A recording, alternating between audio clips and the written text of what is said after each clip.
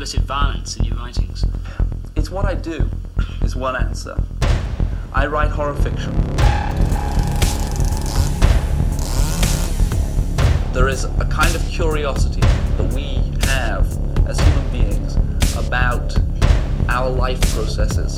One of our last life processes is death. It's a legitimate subject for curiosity. We shouldn't be ashamed that the macabre or the morbid exercises some fascination upon us. I tell it like it is. If it's there in my mind's eye, I put it on the page. And that seems to me to be a legitimate way to write.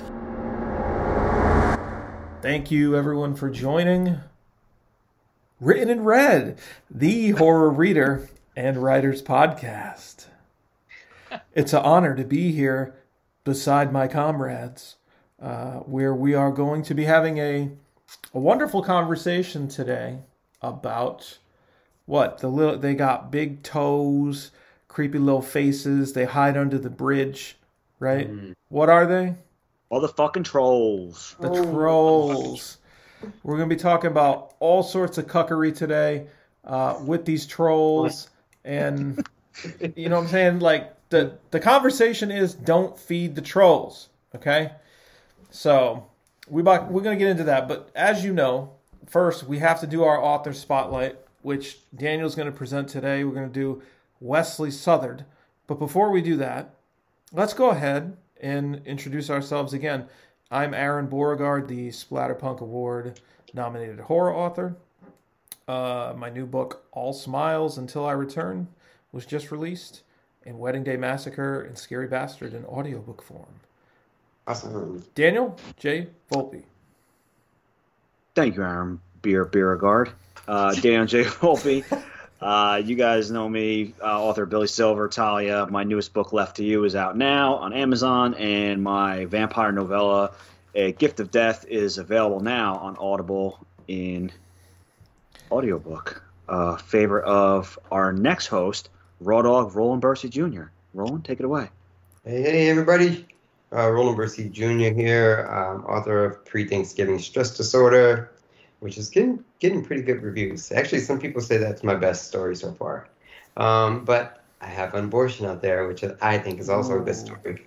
And Payback as a Witch, working on 2 more things right now. They should be out sometime next year. Carver Pike here, author of Shadow Puppets, Red Grave, Scalp, Grad Night, Diablo Snuff series. I don't know what the fuck you're laughing about. What the fuck do I say that's funny every time? I love you, man. You're my favorite. Roland, do I got a fucking booger in my nose or something? No. No. Yeah. Beautiful. Fresh and clean. Fresh and clean. Come on, Carver. Finish your introduction. I don't even know where I'm Carver Pike. Yes, you are, dude. I love it. I am. I love it, dude. You're the top dog. All right. So we are the Written in Red podcast. Let's go ahead and get into our author spotlight. The very talented Wesley Southard and Daniel Volpe. Yes. So today we're going to talk about, like Aaron said, a very talented author, Wesley Southard. Wes is an awesome author. It's like Mike Tyson. He is a Splatterpunk winning author. He and his wife Katie just had a baby, so if you guys would love to buy some books, I'm sure Wes would appreciate that, and definitely support his their growing family. He also had a bunch of. He's probably sold out by now, but if he's not, definitely message him on Facebook. No weirdos, like we said before, for the Ryan Harding. All weirdos. RolandBurseyJr.com. Please message Roland. Send him all the weirdos. I got a couple of Wes's books here. One for the Road, which I think we talked about this before. This won a Splatterpunk Award. I read this. It is excellent. It's about a heavy metal band that they end up in a place that's not so friendly. Excellent novella, and you could definitely see why this won the Splatterpunk Award. He won an award in 2021 for a short story. I don't recall what that story was, but I'm pretty sure it was a short story that he won. Another book that I have of his here, Cruel Summer. I haven't read any of his other ones, but this is definitely a cool looking book. Yeah. This is signed by him, obviously, because I bought them all through him. Definitely looks like another cool one. Resisting Madness, very classic kind of VHS type cover. In the back even is kind of, got that throwback vibe to it. Nice. This is a collection of short stories. Looks also awesome. And the other book that I have by him, The Final Gate, written by a friend of the show, along with Wes, Lucas Mangum, who is a fucking rock star. Also, The Final Gate is definitely got that Italian splatter feel to it. So definitely craft after Fulci. So it's definitely something that you guys want to check out. Wes is not only a great author, but he's a great guy. I've reached out to him before on Facebook. He's always been cool to chat with, to pick his brain on a few things. He's always very responsive to messages. So, like I said, congratulations to him and his wife on the birth of their son. And go support him. Go out, go on Amazon, get all his shit. Contact him for some signed copies. I'm sure he would appreciate it. What about you guys? Any interactions with Wes? You need to get him some coffee, actually. The dude's tired, man. He posted on Twitter today. He's going through that newborn baby, no sleep, at the beginning stages when the baby just doesn't sleep at all, man. I know he's exhausted. He posted something today like, what is sleep again, or something like that. So send him some coffee. Yeah, he seems like a really cool dude. I haven't read any of his work yet, but I've heard that it's awesome. Cruel Summer's one that I have on my TBR that I wanted to read, and the one that I can't remember the name, the one where it looks like the face was being stretched. Resisting that you Madness. have there. Yeah, that one there too. But he seems like a really nice guy, and I've been going back and forth with him a little bit on Twitter and stuff. But Roland, were you gonna say something? No, I was trying to think. I think I met it. Well, I think it was at KillerCon that I met him. Was KillerCon in 2020? No, I don't think it was in 2020 because that's a. No, that was virtual too. 2020. Yeah. Oh yeah, it does. Was it? Or was it 2021? 2021 was virtual. I know that was the virtual. The last two were virtual. Oh, both of them. The last Okay. two. And they were virtual. I did the one before that, and I think that was the last one that wasn't virtual. Oh, okay, gotcha. No, well, I he's a friend on Facebook, and I've read One for the Road, but he seems like a great guy. Congratulations on your new baby, and I hope they get to sleep through the night one of these days when he turns 18. Yeah. Yeah, well, I haven't had any personal interactions with Wesley, but I did watch a few of his panels at KillerCon. I believe he was on the collaboration panel too, which I really did enjoy that panel. If not, he might have been on another one, but I think he was on the collab one. And just as a whole, that seeing him on those, definitely knowledgeable. Sounds like he has a lot of great stories to tell. And also, Roland, believe it or not, he's in the Matt Shaw collection with us. Battered Broken Bodies, it looks like. So Yes. I just got my copy today. It's a beautiful So book. actually, we're in a book with him, which is really cool. I have that, so I'll be reading his story in that, as well as yours, Roland, and all the others. But yeah, he seems like a great dude. Always got good vibes watching his panels and stuff. Nice. And professional on the internet, which is tough for some people apparently. But we're going to get to that in just a few minutes. But any other words we want to say about Wesley Southard? No, just like we said, check out his work. It's not only is he a great guy, he's really a good author. I really enjoyed One for the Road. I know it's a short novella, but I flew through that in like a couple hours. It was just great characterization. The background story was great, and everything about it. The kill scenes were fucking brutal. So there's definitely a reason why this guy is a 2-time Splatterpunk award-winning author. So check him out. Looks like he has some audiobooks too. Actually, The Cruel Summer is on Audible. So you know me and my audiobooks. I'll be definitely checking that one out. Yeah, and I think one of his other ones that I heard him talking about too is called Slaves to Gravity. Yes, that was with Summer Cannon. I think that's more of like a science fiction kind of horror book.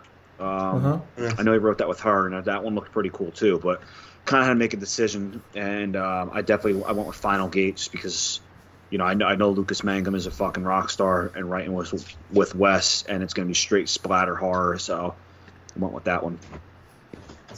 I think he was actually in Gorefest with me as well. I'm pretty sure he was. I'm pretty sure he was in that too.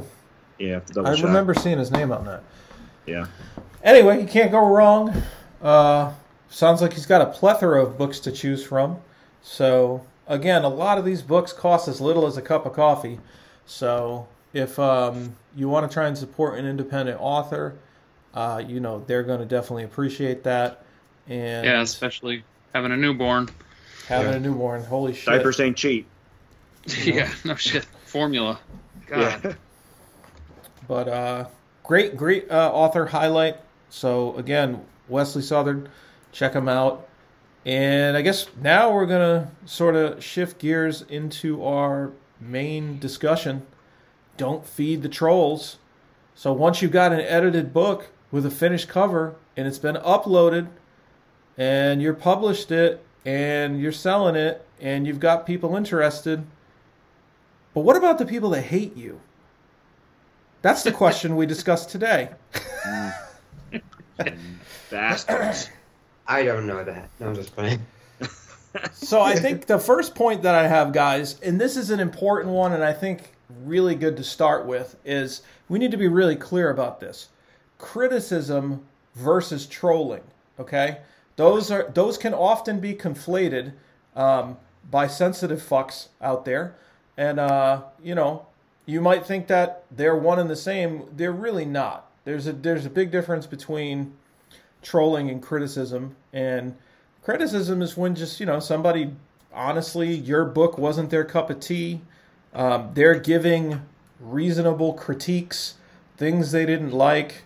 And then, obviously, trolling is they're just pretty much fucking with you to fuck with you. Try and get a rise out of you. Try and create a reaction. Get under your skin, right? What do you guys have?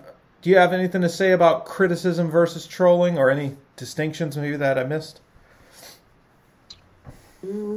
Yeah, I mean, there are definitely those people who will sometimes come out, like, you can tell when somebody's trolling you because they will consistently give you, for example, like a 1-star review on all of your books, for example. So usually if somebody reads one of your books and they don't like it and they give it a 1-star review and they give you some criticism, that's fine. And usually if somebody doesn't like your book, they might give it another one of your books a try, give you a second chance, and if it's not their cup of tea, they'll move on, usually to a different author. Whereas a troll, oftentimes you'll see this person all of your books will be like just 1 stars from that person, you know what I mean? Like consistently 1 star from all of them, and sometimes with no explanation. And I've even seen on Goodreads, it's funny, a lot of times on Goodreads, trolls will hit your books before they even come out. Like your book's not even out yet, but it's showing on Goodreads, and you'll start getting negative reviews, like 1-star reviews. It's like the book's not even out yet. Like, how the fuck do I have a 1-star review when the book's not out, You mentioned that, Carver, and you know what's crazy is I saw a post that Goodreads put up at one point, and what they were saying is that trolls were coming after authors, approaching them directly, saying either we want some form of compensation or we want books or something, or we're going to fucking 1-star the shit out of your shit, and we have a bunch of people that are going to do it, and we're going to fucking ruin your shit. And so people were contacting Goodreads, telling them, yo, there's like these organized campaigns attacking authors, and basically that's like holding them for ransom or some shit almost, we're gonna shit on your book in unison if you don't fucking give us some kind of compensation or some shit, That's crazy. Wow. Yeah, it's like internet piracy there. Like they're just holding you ransom, and they might still not like your book, or who even knows?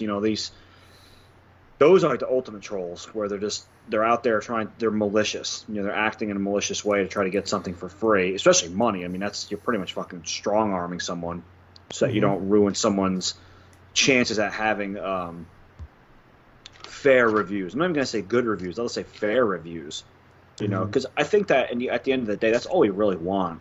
And you know, if somebody, I just recently got it was a 2.5 star, it was a 3-star review on one of my books, and it wasn't just a star rating. The person left a nice in-depth review on why they didn't care for it, and I appreciated that because they not only they spend their money to buy the book, but they took their time to read the book, and then they took the time to post something about it. So even though, you know, some people might think as authors we get upset, we get low-star reviews, most of us do not.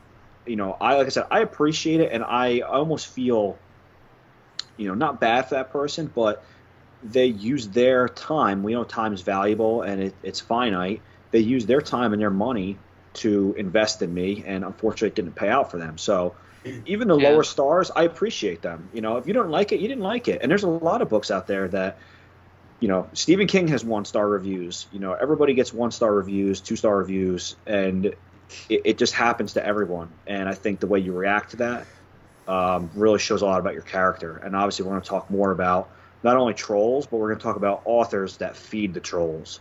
Mm-hmm. With the like you said, the 2-star, 1-star reviews, I had a 2-star review on Goodreads, and it was a nice review. They told me why they didn't like the book, and you know, it actually motivated me to have the book re-edited, because I don't want my readers to start reading any of my work and not be happy with the finished product. I can't make everybody happy, but that 2-star review helped me to make the book even better in the long run. So I do appreciate him, like you too. I haven't run across trolls yet, thank God, and I don't know how I would respond to that, because I'm a decent guy. I think I'm a pretty nice guy. You're a fucking great guy, Roland. Thank you, Dan. Top notch. Top notch, the best. Yeah. But no, if somebody ever did that to me, I think I would be freaking, I don't know, it would affect me very negatively, because I'm an emotional guy, not overly emotional, but I'm just a guy who can, or is not afraid to show his emotions. So if I had some type of troll fucking with me like that, I don't think I would be happy about that shit. Yeah, and we get them. I had one that not long ago where I give a guy a less than desirable review, and he found out I was an author, and he emailed me, and he vowed to 1-star everything I wrote. Everything I wrote, he 1-starred. It was like, this book's a piece of shit. I don't think he's done it in a while, but he emailed me and messaged me and said, fuck you for leaving me a shitty review, and everything you write is getting a 1-star review from me. So I just didn't answer him. I just went about my business and just let him fucking, you know, wallow in his misery, because obviously he's a miserable fucking asshole. But were you worried? No. Were you worried like that's gonna affect your future sales, or did it affect you like just any other way? No, he 1-starred like 1 or 2 books and said that they were garbage, and that was pretty much it. And it didn't bother me. I didn't respond to him. I didn't feed the troll. I just let it be. It was one person's opinion, and you know, our interaction wasn't favorable to him, and he didn't like it, so he decided that was how he was gonna take it out.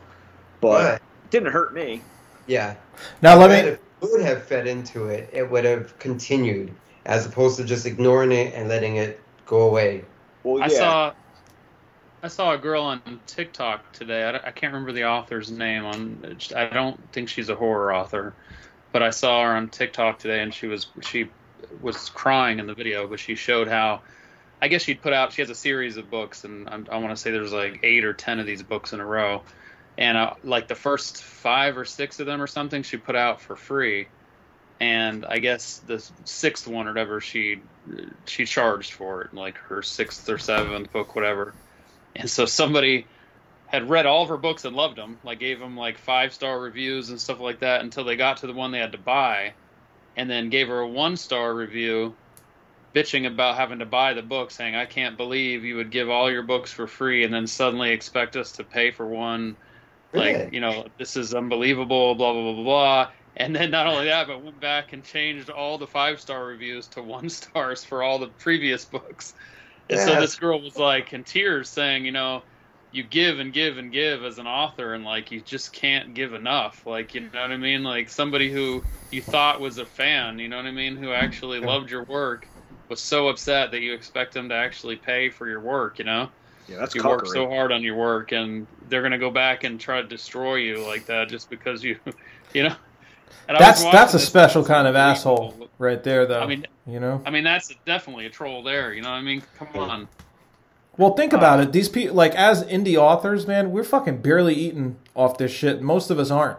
Most of us are working shitty fucking jobs that are pushing us to the fucking edge, and we're about to fucking snap. And then when we come home from that shitty job, we're on a fucking laptop staring at a screen for another 5 hours trying to write, trying to fucking edit, you know what I mean? Trying to format, trying to learn stuff to figure out how to self-publish so that we can get out of this fucking thing that we hate, you know, and do what we love. And oftentimes you're catching grief from your spouse or your kids because you're, you know, taking time away to do this stuff too. So it's just like you can't win. You're getting hit from all sides. But right. And then when you get somebody that just feels somehow entitled to your hard work and all the work, the late nights that you put in, you know, to bring this to fruition your damn self, because ain't nobody else fucking helping you with it, then they just feel somehow entitled to shit on you. And that's unacceptable. And I want to go back to what you guys were saying, okay, because Roland talked about learning, and I actually, it's funny you mentioned that, because I had a similar review, a 3-star on Pizza Face, that had something to do with editing as well. And that caused me to go and re-revise all of my books. Nice. Which again, so that there are good things to be had from honest reviews. So I think you and me took the same path. We took it on the chin. We said, this person's right at the end of the day, and they're entitled to the cleanest possible product if they're paying their money for it. This is a valid criticism. Let's go and make this better, right? And so I've yet to see, I don't know about you, but I've yet to see any other type of review of that nature since I really started investing in that. And that's learning, right? Now, I want to pivot that learning point to Daniel, just because I'm curious. Would you do what you did in reviewing that person's, like, I believe, I don't remember if you told me this story or not, time frame wise, but I thought that was pretty early when you were an author. Right? Like, I think you had one book out maybe when you did that review. Is that right? Yeah, so I was actually, it's this perfect segue into this because I was just going to touch on this. For the most part, especially with an indie author, I will not give out shitty reviews. Yeah. I just will not review your book. Yeah. If I find something that I think is fundamentally wrong with it, and I'm not saying the story because people... I will never review and say I didn't like this story. Subjective. Because that's subjective. Yeah. If you have a shit ton of typos or there's something wrong with your formatting, I will personally reach out to you and say, hey, man, you know, in a respectful way, I found these errors. You may want to consider a revision.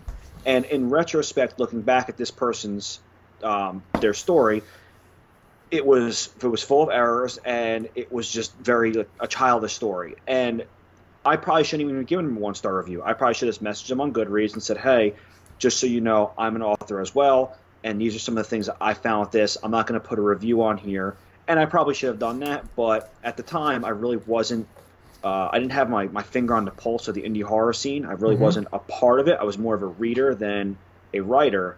Now, you know, a year and change into being a writer, I kind of see the error in my ways. And I know that now if I read something of somebody's that I didn't like or there was errors, I would just message them privately and say, hey, just so you know, you might want to consider cleaning this up. And they might tell me, fuck you, it's perfect. I don't need your help. And then I'll go about my business and then let the reviews of others speak for their work. Yeah, and that's what I was getting at. Like, did you learn anything from that? And really, like, you did, because you learned okay, I want to be like a legit author. Okay, so I don't have time really to 1-star review and then, you know, potentially get some sort of reverberations as a result. You know, I'm going to be smart and I'm going to sort of separate myself from negativity You know, let me celebrate the good and shout to the ceiling about the good stuff, right? And we just ain't going to talk about the bad because there's no reason. It's nothing good is going to come out of it unless, like you said, you want to do a service to someone personally. You maybe see some potential in that person, and you reach out to him and you say, you know, I just wanted to let you know. And as long as you do it properly, I think that's fine. But 99% of the time, in my opinion, just don't even fucking bother, man. Just let it go. You know, that's what I say personally. But that's what I learned too, is just not to even like. I had an issue a while back. It was when I first put out my Edge of Reflection books, and I've said before those were actually the first books I ever published. And I put those out originally under a different title with different covers and stuff like that. And I don't think I've told you guys this story before. I may have. But on Goodreads, somebody reviewed them, and it was I thought it was a kind of unfair, mean, nasty kind of review, really. There were definitely some criticisms in there that I could learn from. Like, there were some errors and stuff in the book that I needed to fix, okay. But then there were just some, like, insults and stuff like that at me that were just kind of mean. And a friend of mine saw them and actually kind of went at the reviewer. I wish she hadn't done that, but she went in the comments and just kind of like started going at the reviewer, you know, and they were going back and forth in the comments. So I actually stepped in and said, you know, hey, you know, she has a right to her review. You know, I appreciate the comments, whatever, and tried to squash it. It got me kind of like wrapped up in it, whatever. So I wound up taking the book down at some point, and I fixed all those errors. I did a pretty thorough rewrite of it. I actually added a lot of stuff to it and everything. Changed the title, changed the cover.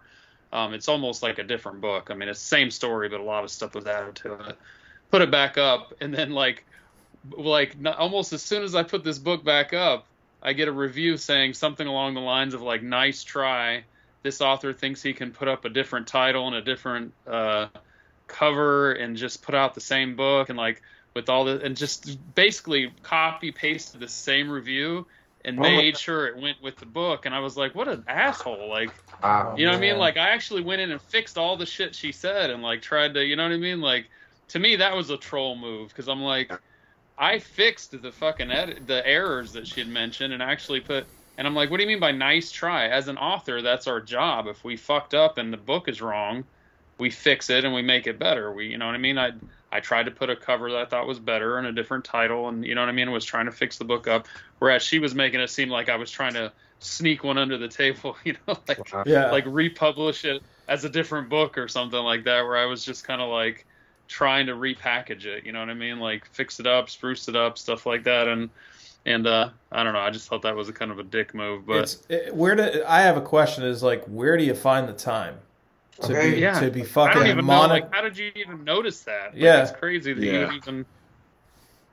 I don't know. That's a troll, dude. A troll does not have a life. They just hang on the bridge all day waiting to stir shit up, you know? And that's why you need to take the higher road, you know? That's one thing we talk about a lot on this podcast, right? In regards to comments, in regards to hate, to shit talk. I won't respond to it. I won't engage in it, you know? The only stuff you'll see me put out personally, like on the internet, is like about my writing, about other people who I want to try and help out however I can, like whatever my reach will do, and recognizing readers. That's it. Occasionally, maybe it's like a movie I like or something, but any kind of comment that takes a turn in a negative direction, even if it's about me, I won't say anything about it. Even if that person is saying something about me that's not true, you know, even if it's something that truly bothers me, you know what I mean? It's going to cause you more trouble in the long run engaging in it. I think nobody wins battles on the internet, man. Yeah. Nobody fucking wins, dude. Let it die on the vine. What's that? I said let it die on the vine and just leave it be. Yeah. And because like Aaron said, if you engage them, even if they're 100% wrong, if they're like, hey, the sky is red, and like this guy's a fucking dipshit. Like, this guy's not red, it's blue. I'm going to argue with him. you're feeding the troll. And like Aaron said, if they're saying something that's negative or false about you, why bother? They already have probably a skewed view of you, and they have maybe some kind of personal gripe with you. So you're probably not going to change their mind, even if it is incorrect, and you're just giving them ammunition. The private messaging thing, I wouldn't even bother with that either. Like, going after someone, not going after them, but trying to correct them through a private messenger, because they're just going to screenshot it and then they're going to post it and they're going to say, this guy's an asshole, he's coming after me and he's saying this and that. I mean, how many times, I think we just recently saw somebody, when this comes out, it won't be that recent, but with the death of Anne Rice, another indie author posted something about not giving a shit about the death of Anne Rice. Oh, man. And that's their opinion, but they put that out there, and then somebody saw that and got upset and screenshotted it and then put it out to a lot of other people. And that person got fucking lambasted in comments. So sometimes it's just not worth it. Just keep your opinions to yourself. If you want to be taken as a serious writer and not be fighting with people, just let it die. Don't feed the trolls. You got to have a certain personality to do it. Like, if you want to be a provocateur and like you can deal with the shitstorm that comes with it, go for it, dude. But I'm just saying, like, just speaking as just a regular guy, nobody who would want that. You're going to damage your readership. Like, even if you are, you know what I mean, just being a provocateur, it's like you said, the comment, it's just an unnecessarily negative comment, And also, don't be surprised if you put something that is semi-polarizing that people respond to you in a negative way. Some people put things and then they unleash a shitstorm upon themselves, and they're like, oh my God, I can't believe people are attacking me for this. We're like, well, what did you expect? You posted something that is polarizing, and people are going to do what they do. They're going to, respond back to you, especially if you have any kind of readership, or if you're posting it into these groups that have tens of thousands of followers. They're going to say something to you, and don't be surprised when they do it. And like Aaron said, if that's what you want, if you want to elicit a response and get in arguments, feel free. The internet is full of people that will argue with you. But if you want to be taken somewhat serious as a writer and a person, just don't engage. Promote yourself, promote others, and promote horror. Well, I can tell you too, you're a fool if you believe that if you want to say something polarizing like that, as an example, right? Like, people are going to remember you for a stupid comment. They're not going to remember you for your writing if you do shit like that, And it's like you're working against yourself. We've talked about it in previous episodes and stuff. And I think the biggest takeaway from all of it is just you have to remember that this is your business. This is your brand. You have to stop playing around on social media as if you're just your own personality. Unless you're not planning to take being an author seriously, unless you're not planning to take it as your brand and as your business, because like you said, one silly comment or one smart-ass remark to somebody, can totally destroy your brand, because people do remember it. I mean, think about it.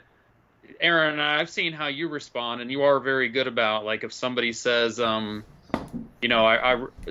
instance, somebody said something about the slob being degrading to women or something one time, and you came in and said, you said something, you were very professional about it. You just said, that's definitely not my intention, and I'm sorry that you saw it that way, or something. You were just very professional about it. You know what I mean? And people were like defending you and stuff, and it turned out perfect.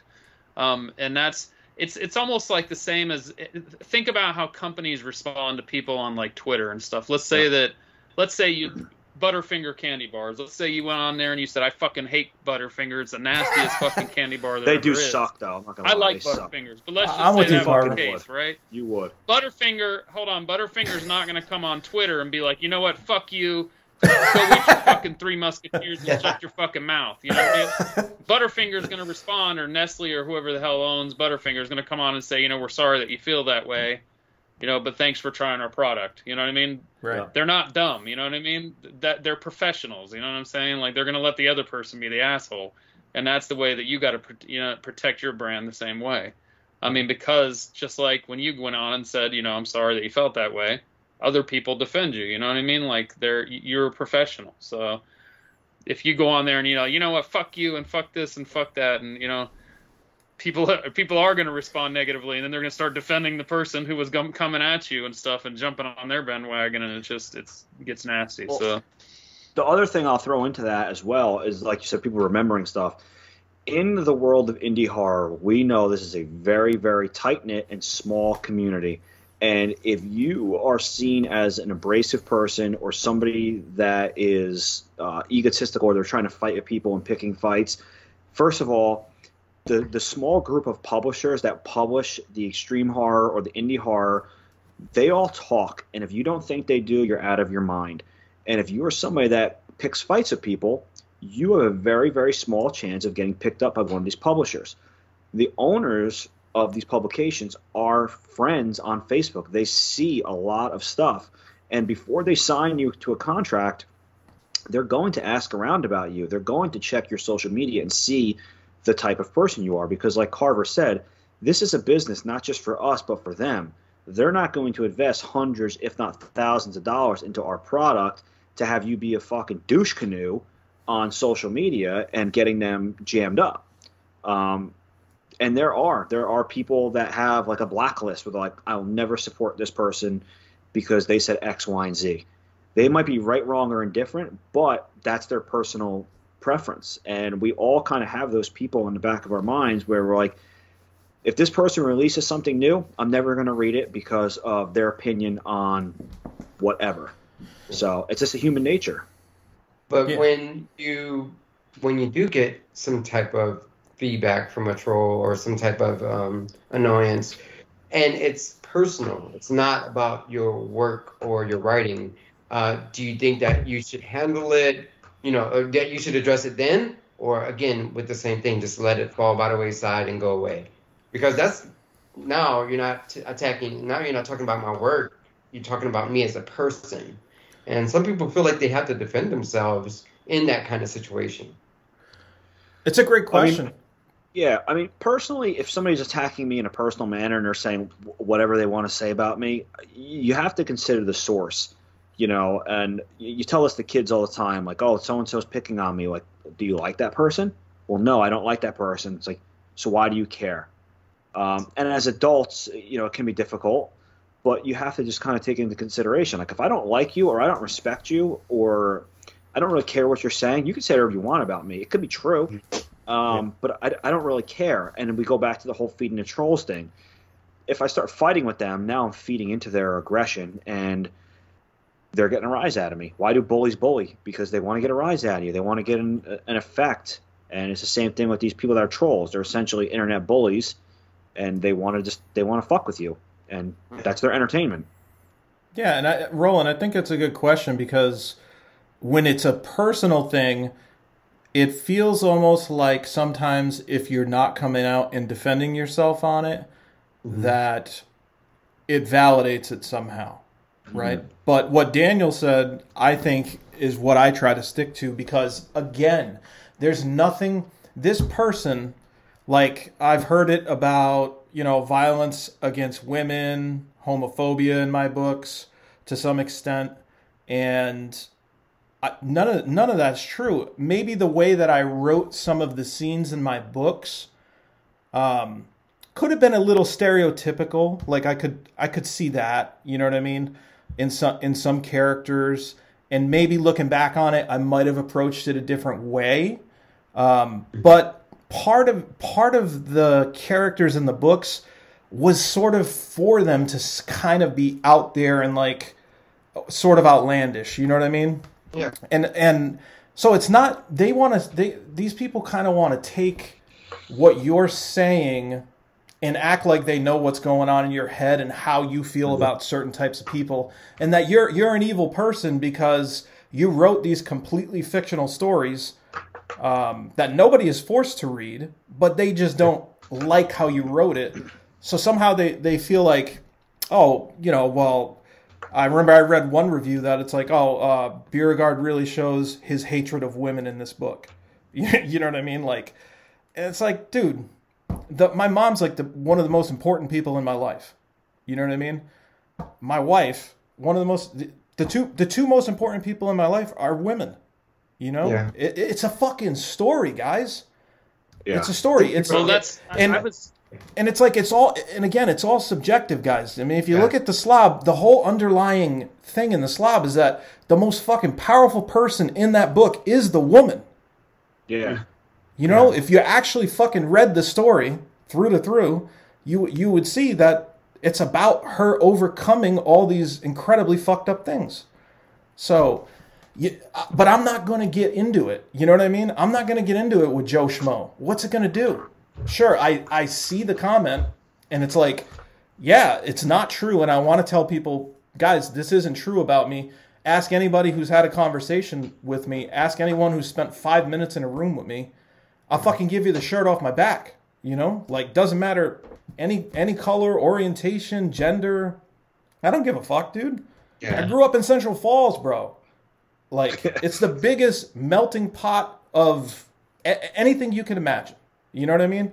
That's what I love. And no, go ahead, Ro. What were you gonna say? No, finish. No, and I was just gonna say, like, but it's a waste of time to engage in it because there are no winners. You know, there really aren't. Those people that had those interactions with you, they're not going to be affected by that shit. They know it's not true. You know? Yeah. So if you start arguing about it and digging your claws in and going all crazy, then that's when you seem like, oh, maybe he is fucking an asshole or something like that, you know, and they might change their opinion on you. But if you just classy and, you know, you ignore it or you try and address it delicately and with care to the person. But there's two things, right? Somebody can be saying something that, you know, is they don't mean it maliciously. It's not a true troll move, but maybe they think there's something fucked up with your ideology or whatever. Then you tell that person, you know, I'm sorry, like, you know, I want you to have the best experience, and, you know, I understand my books aren't for everyone, whatever it might be. But if someone's coming out and just acting like they fucking know who you are as a person, there's zero reward in engaging with that person. Zero. Yeah. Carver, were you going to say something before? I know you're starting to. I was just, again, I was going to say that I was actually, I've mentioned this before, that on the romance side of things, one time in one of my MC books, I got a review where this woman called me a racist because of the nickname of one of the villains in the book. And it just kind of caught me by surprise when I saw it. It pissed me off, and it was like a personal attack at me because she was saying, like, the book should be taken off of Amazon and all my books should be removed and, like, all this stuff. And I'm like, first of all, it's a villain in the book. It's a character. It has nothing to do with me. I'm like, and so, you know, of course, we're talking. I didn't respond to her or anything like that, but I did reach out to Amazon and, you know, said, I feel like this is a personal attack. This is not a book review. This is like, you know what I mean? This has nothing to do with the book. She didn't even get into the book. She got to a character's name and immediately wrote this review telling, you know what I mean, telling people not to read my work and stuff, and they refused to take it down. So that's the sad thing with some of the troll stuff is they just say, well, it's a review and it needs to stay up, and, you know, they don't listen to the authors most of the time when you reply, you know, when you report that kind of stuff. But it was seen as a book review and it stayed. So, but yeah. And the other thing is that's too, the kind of stuff. Especially with stuff like that, you know, an MC book, like, I understand that's romance, but it's still fiction. But, like, when people gripe about things in horror, like, it's horror. It's meant to horrify you. Yeah. And yes, racism is a horrible thing. It is a horrible thing that some people still have. But if you talk about a time period piece, like, I just finished reading Fear by Ronald Kelly, an excellent coming-of-age book, but it was set in the South in the 40s. So you have to imagine that there are certain, you know, racial aspects that take place in that book. And I read some of the reviews, and I didn't see anything that negatively affected the book about race. But there was definitely some racial. I mean, they went to a place when they were in Fear County called, like, Lynching Town or Lynchingville or something like that. So, I mean, there are definitely some things that are in there. But again, it speaks to the the undertones of society, and it is a situational thing. And in my book, Left to You, that is out, the cover of that is literally the gates of Auschwitz, and with a smokestack rising in the background. That book was very difficult to write, and yes, I had to use some. I'm not going to say colorful language, but I had to play to the characters. If I had Nazis that didn't hate the Jewish people, they wouldn't be Nazis. So I've yet, knock on wood, I've yet to have any negative reviews on that because of that reason. But for somebody to get upset about a character, especially a bad character, playing the role of a bad character in fiction is pretty fucking preposterous. It's like hating a dragon in fantasy for wanting to hoard gold. Like, Roland, you wouldn't do that. Yeah. And I wouldn't go to Lynchtown either. Yeah. Yo. But it was a great book. But like I said, it was set in Tennessee in the 40s. I mean, there were certain things there was a socially acceptable things in that book that we would never do nowadays, but in that time.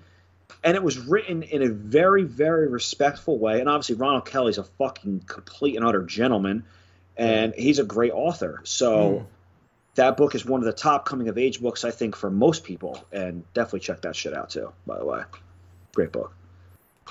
Yeah, it's like if you're doing a period piece in the 40s, right?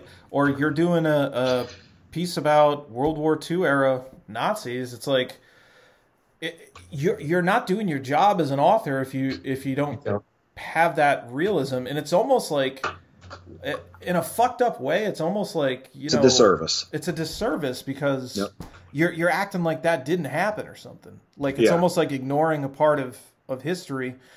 Again, it's an uncomfortable part, and it's like part that some people may not want to read. But I mean, usually with warnings and shit like that, you should kind of be able to accommodate for that. But we go back to the trigger warning thing and about trolling and stuff like that. We write horror, so if I'm opening a horror book, there's going to be horrific things in there. So you shouldn't have to tell people, like, hey, it's like going on a roller coaster and be like, hey, there's going to be some fucking drops on this bitch. Like, you should know it's a roller coaster. Right. And it's the same thing with horror. Like, you shouldn't have to sit there. And again, we go back to trigger warnings, and, what might be a trigger warning for me and my personal experience might not be for you. So you kind of have to, not really play to everyone, but, if you want to express some of the stuff that's in there, you can. But like Aaron said, if it's a period piece, you have to expect certain things in that period. Yeah, the story calls for it. Yes, and exactly, Roland. I think that's exactly a perfect statement. Is we've seen authors and we've read things that you can tell when it's the author coming through and not the character coming through, and the author trying to push a certain agenda through, and not really through a character, but using a character as a conduit. Whereas if I have a character that is a full-blown racist and they're saying outlandish things throughout the entire story, that's normal for them. That's what they do. But if I have somebody that is a clean-cut person and they say something that is, off the cuff randomly, you're like, well, that doesn't fit the character, but that might be the author, their personal views coming through. It could be, or it could just be something the author just wanted to throw in there. But you never know. Written incorrectly. That's funny because I've had feedback on abortion saying that I was going for political points, like I was pro-life. And that's not true at all. I mean, I'm not saying I'm pro-life, I'm not saying I'm pro-choice, but the story on abortion called for that type of writing. But it's like you said, it's all speculative. What's the word? Not speculative, but... Subjective. Subjective, yes. Yep. Because on the next review down, somebody said that it didn't seem like that. So it's all in what the reader takes away from it. My story on abortion called for me to talk about some pretty nasty stuff. And considering I was telling it from the little thing's point of view, not things, but I want our baby's point of view, of course he was going to seem like he was a little mad. It's not my opinion. It's not something I believe in or how I feel. It was just how the character felt. Right, dude. You're literally... You're just a dude sitting there that's like, man, I want to write this cool story about this like aborted fetus monster kind of deal and just have fun. Like I want to have fun with it. You know what I mean? But then again, with it being subjective, people people think that they know who you are as a person somehow because you wrote a fictional story. It's absurd, really. You say it's a horror story. I'm going to have to write it. It's going to be horrible, and it is horrible. So right, and honestly, look, it's a sensitive topic, but hello, the fucking book's called Abortion. If you're fucking sensitive about abortion, maybe not fucking read it. Yeah. There's literally a fucking aborted fetus in a baby carriage hanging out of the baby carriage on the cover. Like if that's not fucking pure grade A cuckery, I cuck foolery. I struggle. That's your trigger warning right there on the cover. It really is. Yeah, but I think for the most part, we haven't really. I mean, I haven't really experienced too much where people are like, oh my god, I can't believe this happened. And I've had a very little bit, especially if there's an animal that dies. People seem to get more upset about animals dying than people.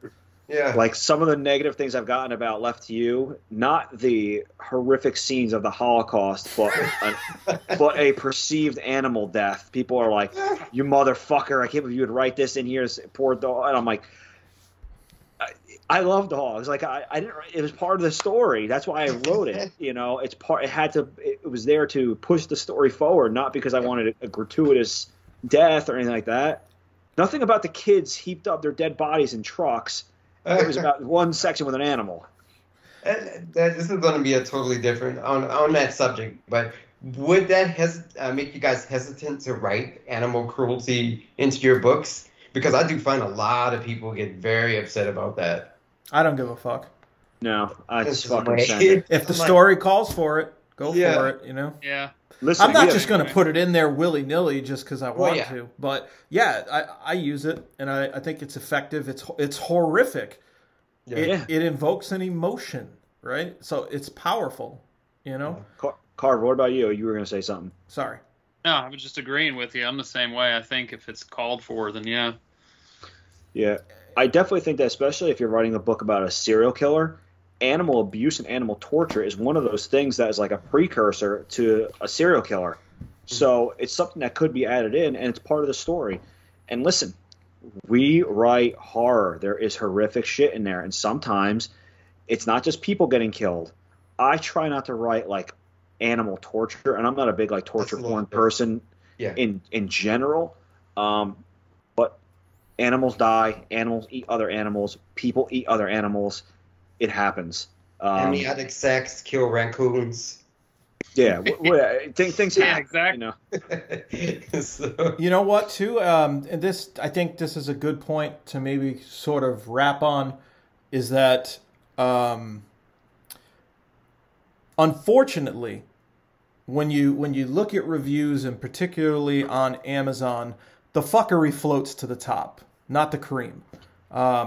So typically, when people look at a book and they look at reviews, there's a helpful button on Amazon, okay? And this is actually important, and I don't think we've actually talked about this. But when people are reading reviews, they'll click this helpful button if they enjoyed a review. The problem is that you could have 500 reviews and a 4.5-star book, okay? And the top review that comes up is a 1-star review.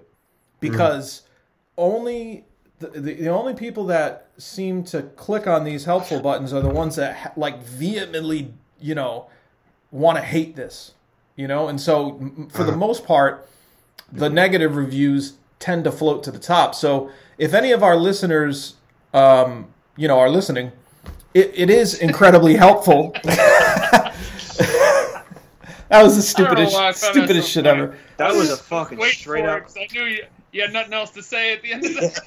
That was a Carver Pike comment if I've ever heard one in my life. Oh, God damn it! No, but if any of our listeners are listening, clicking those helpful buttons on reviews that you like 5-star reviews that you're just like, wow, somebody took a lot of time to sit there and craft this review that they were blown away by the book. Clicking that helpful button really does help us out, because you could have a 4.5-star book, and the first thing somebody clicks on when they see it is a negative one, and they may just look away from it right after that. Clicking that helpful button it's helpful. It's helpful. Yeah. For the listeners who are listening. Yo. I find that when I click the helpful button, if I use my middle finger, it usually works better. So you can get a lot more like clicks out of it with your middle finger. So This finger? just click away. Yeah, click Oh, away. shit. Oh, come on, you're being disrespectful. That was. But yeah, I think Send me a personal message about that, Daniel. We could talk about it. Oh, Yeah, I'm sure we will. but in closing, I would like to say it's like a zoo. You know, it's okay to look at the animals, but never feed them, right? No. When you're talking about trolls, people, never And cuckery. feed the troll. Yeah, no, absolutely the cuckery. We only used it about 5 or 6 times. I'm surprised. Is that the word of the episode today, guys? It's not shoehorning this one. What are the two most random words? Oh, it's cockery. I'm sorry, cockery. That's in the Bursey household. Yo, what do you guys think, though? You think we got time for a question, maybe, real quick? Before we do our reader recognition? Maybe we'll see if we can do 2 quick ones, just to get a couple answered. Yeah. Carver, pull some out of that piece of shit fucking Sam cup you have there. Let's see. Yeah. He's so fucking turned right now. He's so mad. Take the glasses Oh, off. Superman. From Donna. Oh, hey, Donna. The Donna. Donna. I think it's Donna. Yeah, I'm pretty sure it's Donna Latham. So, There's only one Donna. Go ahead. but she said, I know most, if not all of you have been in anthologies, but what about collaborative books, kind of like Preston and Child, either with each other or another writer? Good question. Aaron, you should probably start that one off. This was probably this was sent a long time ago, probably before you two. Yeah. I'm pointing at the screen like they can see who I'm pointing at, but before Daniel and Aaron started writing together, you guys now have. I've done a few ventures so far. So the first one I did was it's not an anthology. It's just the 3 of us, me, Jasper Bark, and John Athan. I don't consider it an anthology because it's only 3 and it's like longer stories. I consider it more of a collection. But that I did, and then obviously the second one I did was with Daniel, with So Sorry, and then I'm working on the one with Matt Shaw now. And I actually am working on a diseased children poetry book with another woman that I'm going to be announcing in the future. She's a tremendous artist on Instagram, and I think that's gonna be a really cool thing. But yeah, was it just asking if we were involved in any or our experiences? It didn't really. It just said, I know most, if not all of you, have been in anthologies, but what about? I guess she's asking if you have been. Yeah, just those for me, and I don't know if you guys. Or maybe if you, I guess we can throw in, would you consider it if you haven't? So. I would, but it has to be a special kind of person, you know. Especially if it's something like me and Daniel and me or Matt are doing. The thing with Johnny and Jasper was pretty easy because I was able to sort of build that project up, and we all kind of had our workflow lanes, and we knew we had a theme, but there wasn't an incredible lot of collaborative effort, you know. So I guess, I guess maybe you don't really consider it a true collaboration, but I enjoyed working with you, Daniel. I thought it was pretty easy, you know. I feel like we work very similar. We could both crank shit out, and the vision was easy, you know. Like it just kind of clicked. I think we talked on the phone a couple hours, and it's like we pretty much kind of hammered it out in like a couple hours. I thought, like at least the skeleton, right? Yeah, I mean, we kind of got it kicked off at the New Jersey Horror Con over a fucking couple Frosty Miller Lights, and we kind of went over it and started talking about it, and it was kind of born. And then, like Aaron said, when we got back from that, we hashed out a little bit more. I kind of knew the direction his story was going. I knew the direction I wanted my story to go. And I think if you guys have read So Sorry, that you would see that there is one whole story with a really, vast host of characters in that. in different paths too, which is kind of cool. Yeah. That's what I really loved about it was the fact that we explored different things, and we have another one on the horizon that Aaron and I have already kind of fleshed out one day just in a phone call, which I think is that's going to be fucking cool. Brutal. Yeah, that one's going to be really brutal. It's going to probably make So Sorry very sorry, but yeah, that could be your book there, Roland and Carver. Very sorry. Oh, very sorry. I do have my book from Death's Head is actually a collaboration, but it's similar to what Aaron did. It's some short stories with another author. So I don't really know if I'm at liberty to say who the author is, but it's one of Death's Head's premier authors. We'll say that. So there is a collection that will be coming out hopefully in May now. Kind of got pushed back a little bit due to some logistical things. But that was also great. Me and this other author, we kind of kicked some ideas around for a couple of our stories and the lines of communication. I think if anyone wants to do anything with somebody else, lines of communication are huge. Aaron and I talk consistently. He'll call me sometimes weeping, which is fine. I console him, and then we'll talk about horror, but usually it's just him weeping. Yeah. But other than that, I have a good line of communication. Mostly crying. Yeah, just reach out to people too. If you have that author that you really want to work with, the worst they can say is no, they're too busy. But you might never know. They might say, yeah, let's fucking send it. But I would say with that, you got to be in a certain zone with them. Yes. You don't want to fucking reach out to them out of the blue. They don't know you. Cold call. Yeah. There should be an opening of the door, so to speak, right? Yeah. That person should open the door of communication after your exchanges at some point, I think. Or you feel comfortable enough that you've exchanged enough with them, maybe out of out in public on comments and stuff like that, and that you've established yourself enough, because you don't want to blow that opportunity either. Maybe if you were to wait another year or something and you had 6 books out instead of 1, or whatever, it might be more appealing too, because it's at the end of the day, it's a business decision, right? If this person doesn't think that you're going to be able to sell books and their name is far more established than yours, they don't have time to go ahead and split profit with you, okay? Yeah. Off of their name. You need to feel confident about where you are and what position you're in, okay? And you'll know when it's right to make that move. And I want to say, as far as collaborating with Matt Shaw, that's been fucking incredible. That guy is a fucking professional as far as he's all sorts of fuckery on a personal level. But as far as his writing goes, incredible. And the way that we are sort of doing it, this Survivor's Guilt book is from the perspective of 2 different characters, okay, that sort of meet at this Survivor's Guilt meeting.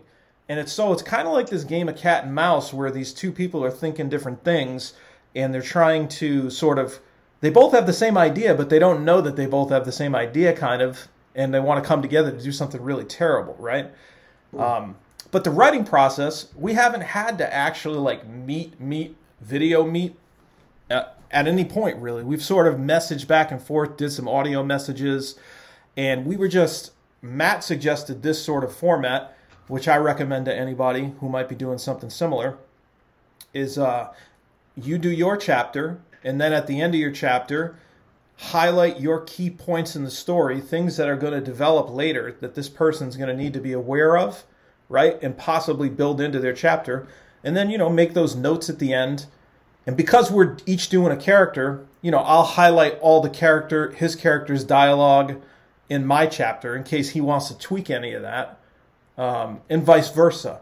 And sort of, so we just kind of go back and forth like that. And it was great. There was a period of a few days where we would I think one day we went back and forth chapter for chapter, 4 or 5 chapters in a single day, just back and forth. And it was really cool to have that sort of momentum with somebody that you respect so much. And then Matt will do things you out of courtesy, you'll set up the next chapter for the next guy, be leave it blank. And then in that chapter, he'll be he'll just write one sentence. He'll be I banged Aaron's mom, to sort of set it up, just to fuck with me and get me riled. And then, that motivates me to bring out the demons. So Cuckery right there. But I just want to say, Matt Shaw, phenomenal to collaborate with. It's a true blessing, and that collaboration and the collaboration with Daniel make me excited to collaborate with others, but it's going to be minimal. I do like maybe one of those a year, if that. Yeah. One a year, one every 2 year, maybe. So I actually got an email about 2 weeks ago from someone. I'm not going to give too much information away, and they asked if I would collaborate with them, and I was like, "What the hell?" Oh shit! Yeah, no, I'm so happy. I mean, like, so we talked briefly about it just via email, and I think it's going to happen, and it should be happening next year. But I was honored that even somebody would consider that. I say this all the time. I still consider myself relatively new. I still have a lot to learn. But for them to reach out to me and ask me to do that, I was just like, wow, yes, I'm doing it. Dude, and that tells you maybe you're selling yourself short now. If you have people that are really like that interested in collaborating with you, you know? We always do, don't we? Like, at least I think I'm my own worst critic, you know. But I think a lot of us are in that aspect. But I'm excited to see what happens, and I think it's going to happen. I'm almost positive. But that's a good mindset to have, because then you're always going to be surprised and uplifted by different events like that, instead of expecting them snobbishly. You know what I mean? Yeah, that makes sense. Yeah. What about you, Carver? I haven't really. I've done like things like anthologies, and I've done series with authors where, you know, they were connected and each author did a different book, stuff like that. Nothing where it's like a Preston Child type of thing, or like what you're doing, like what you guys have done together. Jules and I have been talking a lot about writing together. We're definitely going to write together. We're just not sure if we're going to do it. We're probably going to do it more on the romance side, but she has a very dark side to her. So we've also talked about maybe doing something on the Carver Pike side too, with something more with her. So I don't know. So that's a possibility. We're just not sure if we're going to keep it more on like the MC, you know, romantic suspense, darker romance side, or if we're going to cross over and do horror with her. I'm not sure yet. So Nice. I don't know. But so it's a possibility with her. I'm not sure. But, you know what was a real cool book? That was what I consider a very epic collaboration, was the book Jackpot by Shane McKenzie, Adam Caesar, Christopher Rufty. Shit, there was one more guy in it too. I feel like an asshole for not remembering, but I think it was like four or five authors. But it was a novella. It's extremely hard to find the book. I have a physical paperback copy. And I know Matt Shane McKenzie's stuff, so I'm surprised I've never heard of that one. This one's super hard to find, dude. And Wow. it's like it's so awesome. It's like about a serial killer that wins the lottery. Like he kills his victims and carves the fucking birth year into their heads.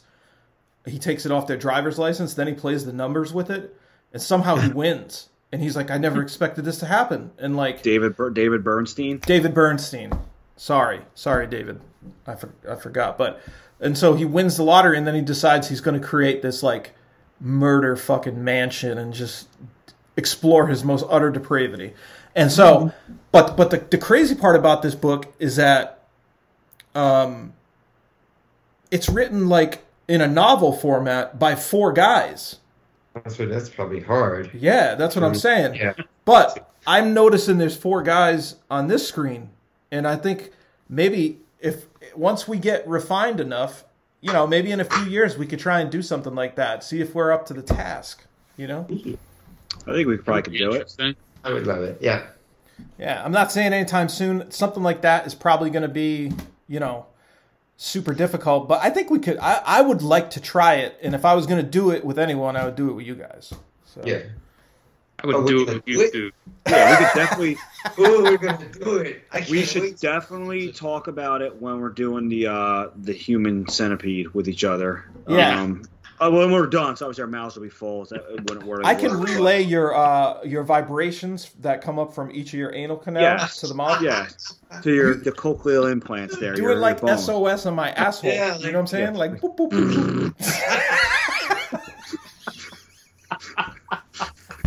That's nasty. SOS Sports. All right, we're off the rails. All right. Let's get Blowing into each our other's reader asshole. recognition now. Why do I see us having an image, or Aaron doing an image of us in a human centipede? That's great. That's too much. That's too much Photoshop. That's too We're much. jumping into the reader recognition. I think so, based on time. Okay. Why? Do you guys want to do one more question? Do you think we have time? I was just asking. I mean, I don't know where we're at. If we do- time, so. Aaron, you're the keeper of the time. we could try and Let us squeeze. know. Let's try and squeeze one more. I mean, honestly, I'm having a. This episode's hilarious to me. Yeah. I don't know why. It's also like a It's therapy session for like. It really is. It's like God, this For is blowing in buttholes? Is that what it's very therapeutic. Can you take your glasses off, please? Oh, I think Say Yeah, hi please to take your glasses Candace. off. Tell Candace hi, guys. Hi, Candace. Hi, All right, Candace. let me see. Candace says hi, you said? Oh, wait. I All right, I'm putting this one back. I keep getting questions from Donna, but I just answered one from Donna, so I'm going to... Take your glasses off, please. Yeah. Trying to- And your pants. Oh. Okay, here's a good one. Joe Young asked, if you could make just one change to the indie horror writing community, what would you change? Huh. Damn, that's Oh, deep. wow. Joe? Joey! Joe? That's deep. Joey! You know with that fucking deepness here. Joey bada bing. Dang, that's a good hard question, though. Yeah. One thing you could change about the indie horror writing community. Because it's a pretty damn good community, so it's hard to critique it. Yeah. You know, okay. Shit. No. God damn it, Joe. You're really fucking us up here. You fucked up our vibe. I would, okay. Like, I kind of want to say, like, I'd like it to get more exposure. You know what I mean? So, but I think we're getting some good exposure, and we're getting some big announcements kind of coming in and out of it, you know? And I think more of that's going to come. But I'd like to see even more of it. I'd like to see us continue to keep believing in each other the way we are, but even like to that next level, you know? And I'd like to see shared success as a result of that. And people giving each other the rub, so to speak, you know? So, Aaron, to piggyback off that, what I would like to see is I would like to see people more confident in self-promoting their work. And I'm not talking about just posting a fucking, an Amazon link and bailing out. But I want to see more interaction from people and have that confidence to get on there and to share your work, to thank people for reading your work, for reviewing your work. You know, I know a lot of people that are authors, especially in horror, are kind of introverted. But I would love to see, I love that interaction we get with the readers. We get messages every now and then from people to say, hey, I really enjoyed your book. Like, that means a lot to us. And I want the other authors to experience that. So the one thing I would change is, hey, everybody that's an author and you got something out there, promote that fucking shit to the high heavens, stand by your work, reach out to your readers, talk to them, and, just get yourself out there and enjoy it. Like, this has been such an enjoyable process. Yeah. Yes, the money is great, but it's not life-changing money. It's not I'm not getting calls from Spielberg or anything like that. The money's fun. It covers my costs for the books. But the interactions I get with people where they tell me I cried when I read this part, or this was a great fucking revenge part, I love this part, or, this touched me in this way, that means more to me than anything else. And I want all the indie authors out there to experience that. So get your asses out there. I think mine would be for us to find a way to interact with on a more personal level. I know we do cons every now and then, but those are so far and few between. Like, some way we could actually meet face to face in person instead of always virtually over the computer, because that human interaction, as far as being in the presence of somebody, able to reach out, shake their hand, hug them, that's important to me. So I would like to find a way to be able to do our cons or some type of meetups on a more regular basis. You just gave me an idea too, Roland. We should try to do at some point bucket list item. I'm not saying anytime soon, but we should try to do a writer's retreat together sometime.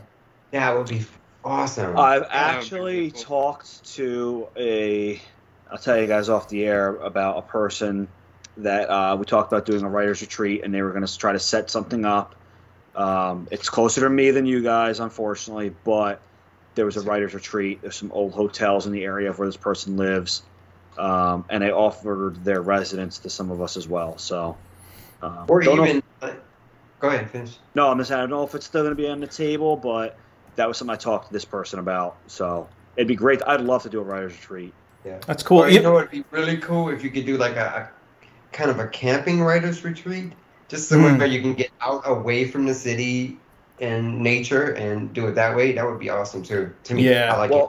What's funny about that, and going back to like talk about misery, like I've always wanted to, like I like the woods. A friend of mine has a cabin that's farther upstate in New York, and like I always just want to rent it for a week and just go there by myself and sit in a cabin in the woods and just write a book. But that cabin is plenty big enough for a couple people, so that would be a great idea, just to have a handful of people and just go up there and just write. Enjoy, and you know, maybe have a couple of drinks. The problem is, will we actually write? You have to like make it, like fucking rules. Like you have to write between these hours, and then it's part time. You know what I mean? Because if not, we will just fucking. No, treat it dude. like a job. You know what though? Writing. I could see us being fucking like super amped up though. Like let's say we wanted to do that venture where the four of us collaborate to make a novel. You know what I mean? Like that would be like an ideal thing for that, when you're sitting there in person and we're talking these ideas out. You know what I mean?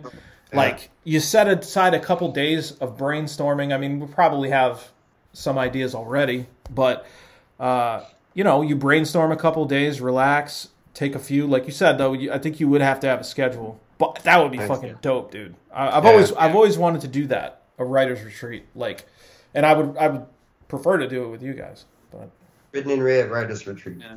Right? Yeah. We could if we did that, dude. We could even fucking do like a little video vlog thing, and then kind of put it all together at the end of the retreat. You know what I mean? That would be cool. That would be awesome. And what would be even more cool about that too is if like a monster came out of the woods and fucking killed us all, and it was all on video. Yo. Oh, see, I heard monster come out of the woods and fuck. That's all I heard. So, I'm fucking the monster. Y'all can do what y'all want to do. Roland's to take one for the team and fuck this monster in his ass. Keep him away from us, Roland. Take one. Oh man. I'm sorry. Can we get back to Joe's question? Yeah, sorry, Carver. I kept going off there. Go for it. Way off the rails. No, but that was a good answer though, because yeah, we definitely do. I agree about like the cons and stuff are very few and far between. Yeah. That's one thing. Like on the romance side and stuff, is there's too many of them. I mean, every fucking month there's several of them. Where with horror, there are many ones like here and there, like the small indie type, you know, the stuff, like the things you guys were doing, like local things that you've done and stuff like that. But I mean, the bigger ones, there's only so many of them, you know? Yeah.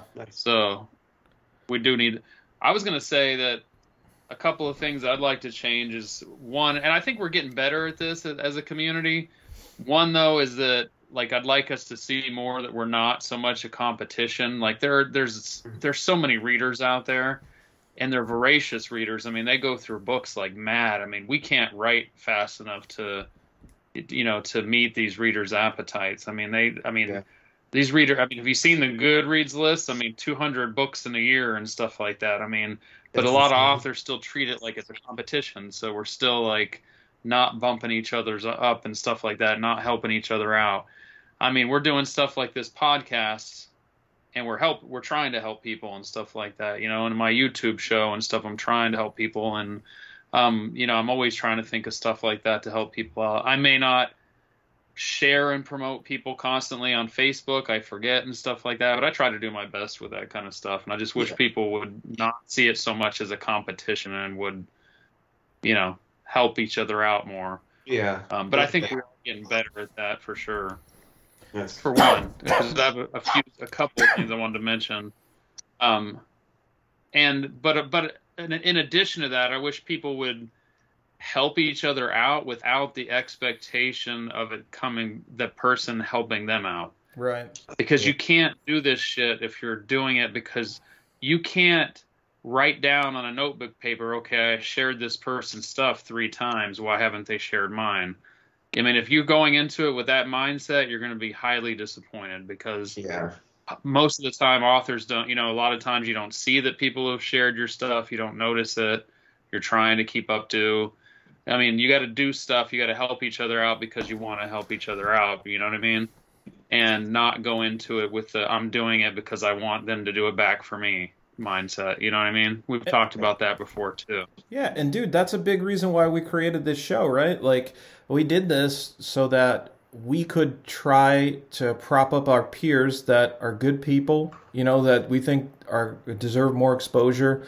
Because honestly, like you said, it's like there's not enough time in the day to constantly be sharing other people's stuff or like checking who's doing what. Like, so, that's why we have this show, to recognize the readers and the writers, both of them.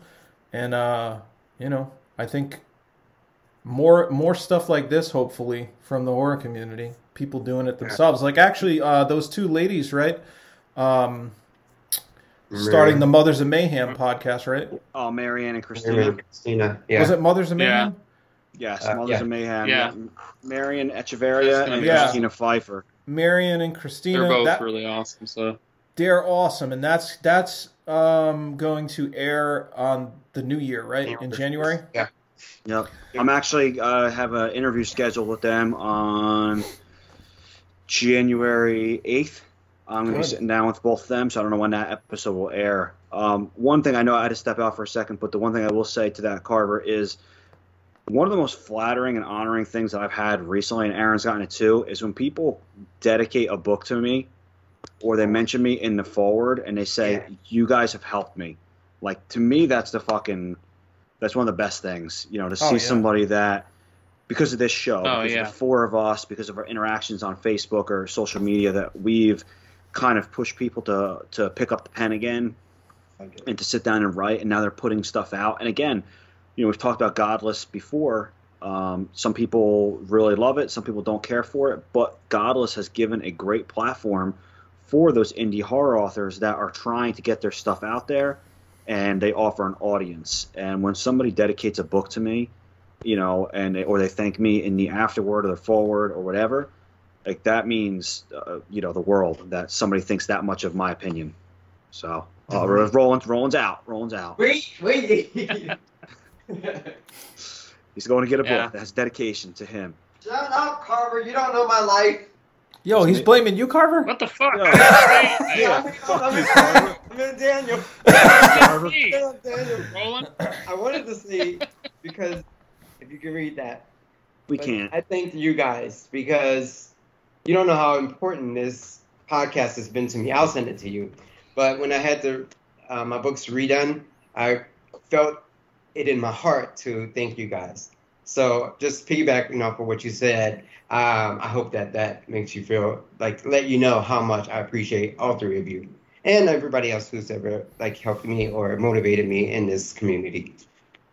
Oh man, thank you. I really appreciate that. You're giving me the mushies now, man. The hairs are standing up on my neck. The hairs are standing up on my ass. Oh, here we go. He's teasing that human centipede shit again. Hey, there's one other thing I wanted to add to Joe's thing. I know I've said a couple things, but I thought of something else. That one other thing I wish I could change about the community is I wish the community would reach more than one. I wish it would expand beyond social. I wish the social media outlets would branch out and connect. It sucks that, for example, Facebook, you could be all over Facebook and Books of Horror and the different groups and stuff and be well known on Facebook and have no presence on TikTok or Instagram, or, you know what I mean? And then when you set up TikTok, you have to try to build it over there, and you're starting it from scratch. And then you got to do the same thing on Instagram, and you got to do the same thing on Twitter. And I just wish there was more of a way of building it all together. Do you know what I mean? To where it's they all kind of connect. That would be awesome. Does that make sense? It's almost like they're all separate individual communities, and then you're trying to grow organic traffic on Amazon. So it's almost like they're all, and then you got Goodreads. So it's like different. It's almost like different flow. Connected highway. Yeah. That makes sense. However, I understand. Awesome. We'll get working on that for you. It's an easier way to reach all your readers than doing it all one by one through all these fucking outlets. So. It's probably because you don't shake your ass enough on TikTok. If you did that, you'd probably get more readers. Did you say shave my ass? No, Roland will do that for you. Are you shaving your ass on TikTok, Daniel? Is that how you're doing it? Roland's got the strop out, fucking honing that blade for you. I'm losing my teeth. The lawnmower, dude. All right. So as far as time goes, guys, we do have to reel it in now and do our reader recognition real quick, Carver, which is Dawn Keat. Our reader recognition is Dawn Keat. Yes, Dawn Keat has been amazing. She is so cool. She has been so dedicated to the Written in Red podcast and to, I mentioned earlier that even on my YouTube show, she's every single episode commented on it. And I think she's done the same for Written in Red.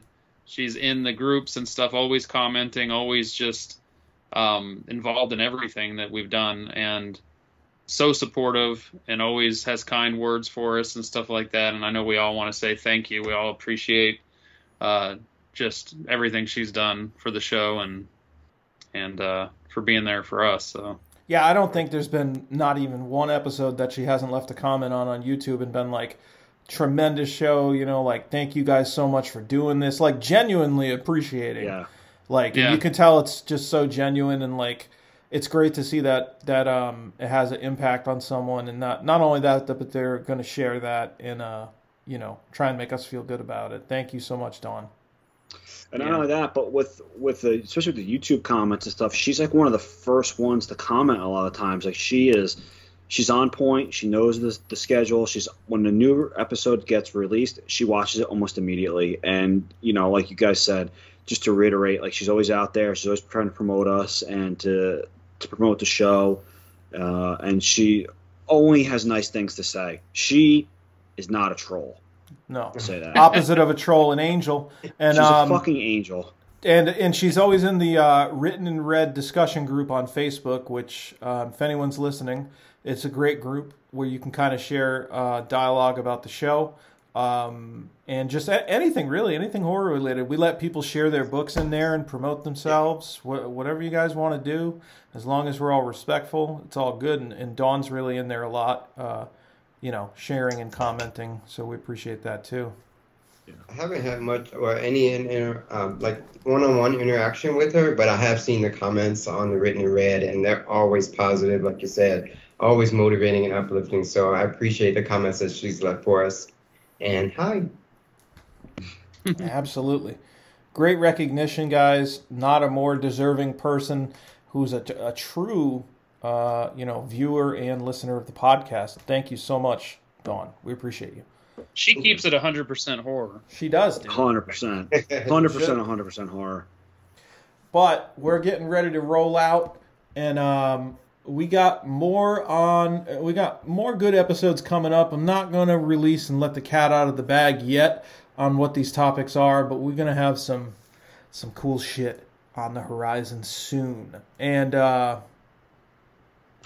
stay tuned for that. But let's go ahead and give our outro plugs here. Again, my name's Aaron Beauregard. I am the Splatterpunk. You know what I noticed in the yellow video that I did, where I was doing the interview for it, is I said Beauregard like in the beginning, and then like a minute into it, I said Beauregard, like right after that. Yeah, you need to pick one. Yeah, no, I like doing both. I can have fucking both. My fucking name, not yours, Volky. But I like Beauregard. Yeah, like Beowulf. That's fucking dumb. Yeah. These are funny. But yeah, guys. So again, you could reach out to me anytime on social media. Again, my Substack is a good place to subscribe to get a monthly newsletter that encapsulates everything going on, and you get some free chances to win shit. All Smiles Until I Return has just been released. Survivor's Guilt coming up with Matt Shaw. Nightmare Nirvana. Modern Hysteria. There's a lot of shit on my plate. Daniel? Everybody, Daniel J. Volpe. Find me on social media, mainly Facebook. But my newest book, Left to You, is out now. Again, hit me up for signed copy. I can't fucking look at him. Cover his face. You guys can message me, Daniel Volpeargard. And but yeah, my Substack. If you want to subscribe, get a monthly update, and again, I do some giveaways on there as well. So check it out. Raw Dog Roland Bursey. I can't look at fucking Aaron right now. I'm not even looking at him. I wanted to say I just did a live Q&A on Facebook Q&A with Brandy and Andy the other day. So if you guys want to check it out, it's on my Facebook page. It went so well. It was my first live Q&A. What is funny? I'm just fucking dumb right now. I'm sorry. Yeah, you get to see live all the time. We're always like, I don't know what's funny. I just can't even. I don't know. I'm a child sometimes. I have no idea, dude. Continue. You can find me on my website, RolandBurseyJr.com. Hit me up on Facebook, send me a message. Find all of my stuff on Amazon. And I have Unbortion on Godless. And Carver Pike, take us out. And I'm sorry, you said I interrupted you, so I feel like I have to correct this. You did the Andy Carroll live questionnaire, right? Yeah. So I talked over that, so I'm sorry. Be sure to check out Andy's shit, and that was awesome too. I caught that. That was a great job, dude. Their page, Book Nerds, is like at almost 100,000 followers or members. So definitely jump on that shit now. That's the place to be. Awesome. Yeah. Go ahead, Carver. Come on. Knock it off. Are we going to fucking finish this thing or not? I'm Carver Pike. I'm Carver Pike on Twitter and Facebook and Instagram and TikTok and all. I have a Substack too, but you're probably not going to win any shit because I'm a cheap bastard and I got to figure out how to give shit away like these guys do. I don't know. Yeah. That's it. Great outro. Yeah, I'm sure people are going to be fucking excited. All right, we got to put a fucking end to this. I feel like we're trolling each other now. We've been talking about fucking trolls so long here. Put this episode to bed with a shot in the back of the head. All right. Well, again, guys, we are the Written in Red podcast. If you have questions, please go ahead and send them to Is it the Written in Red podcast, Roland, at gmail.com? Yeah. The Written in Red podcast at gmail.com. Looked at that Gmail. He has no fucking idea what it is. He's like, yeah, he doesn't fucking know. That's just like when you just say yes or no, but you're not sure. I love it, dude. Yeah, he's like, yeah. No, it's not the Written in Red. It's Written in Red podcast at gmail.com. Roland, goddamn it! You're so lucky you fucking dedicated that book to me. And you're fucking sexy Daniel, as fuck, Roland. You're gonna get a free pass, but so it's Written in Red podcast at gmail.com. At gmail.com. Guys, go ahead and send some questions through. We love to hear the questions. Like Daniel said, it could be of any kind of nature about writing or personal stuff. Subscribe to the YouTube channel. That really does help us out. Click the alert bell to get reminders. And subscribe on Spotify or iTunes if you can. That stuff really does help, guys. And reviews on those platforms also help. So we thank you. And guys, it's been a great episode. I really enjoyed it. And again, until next time, keep it 100% horror.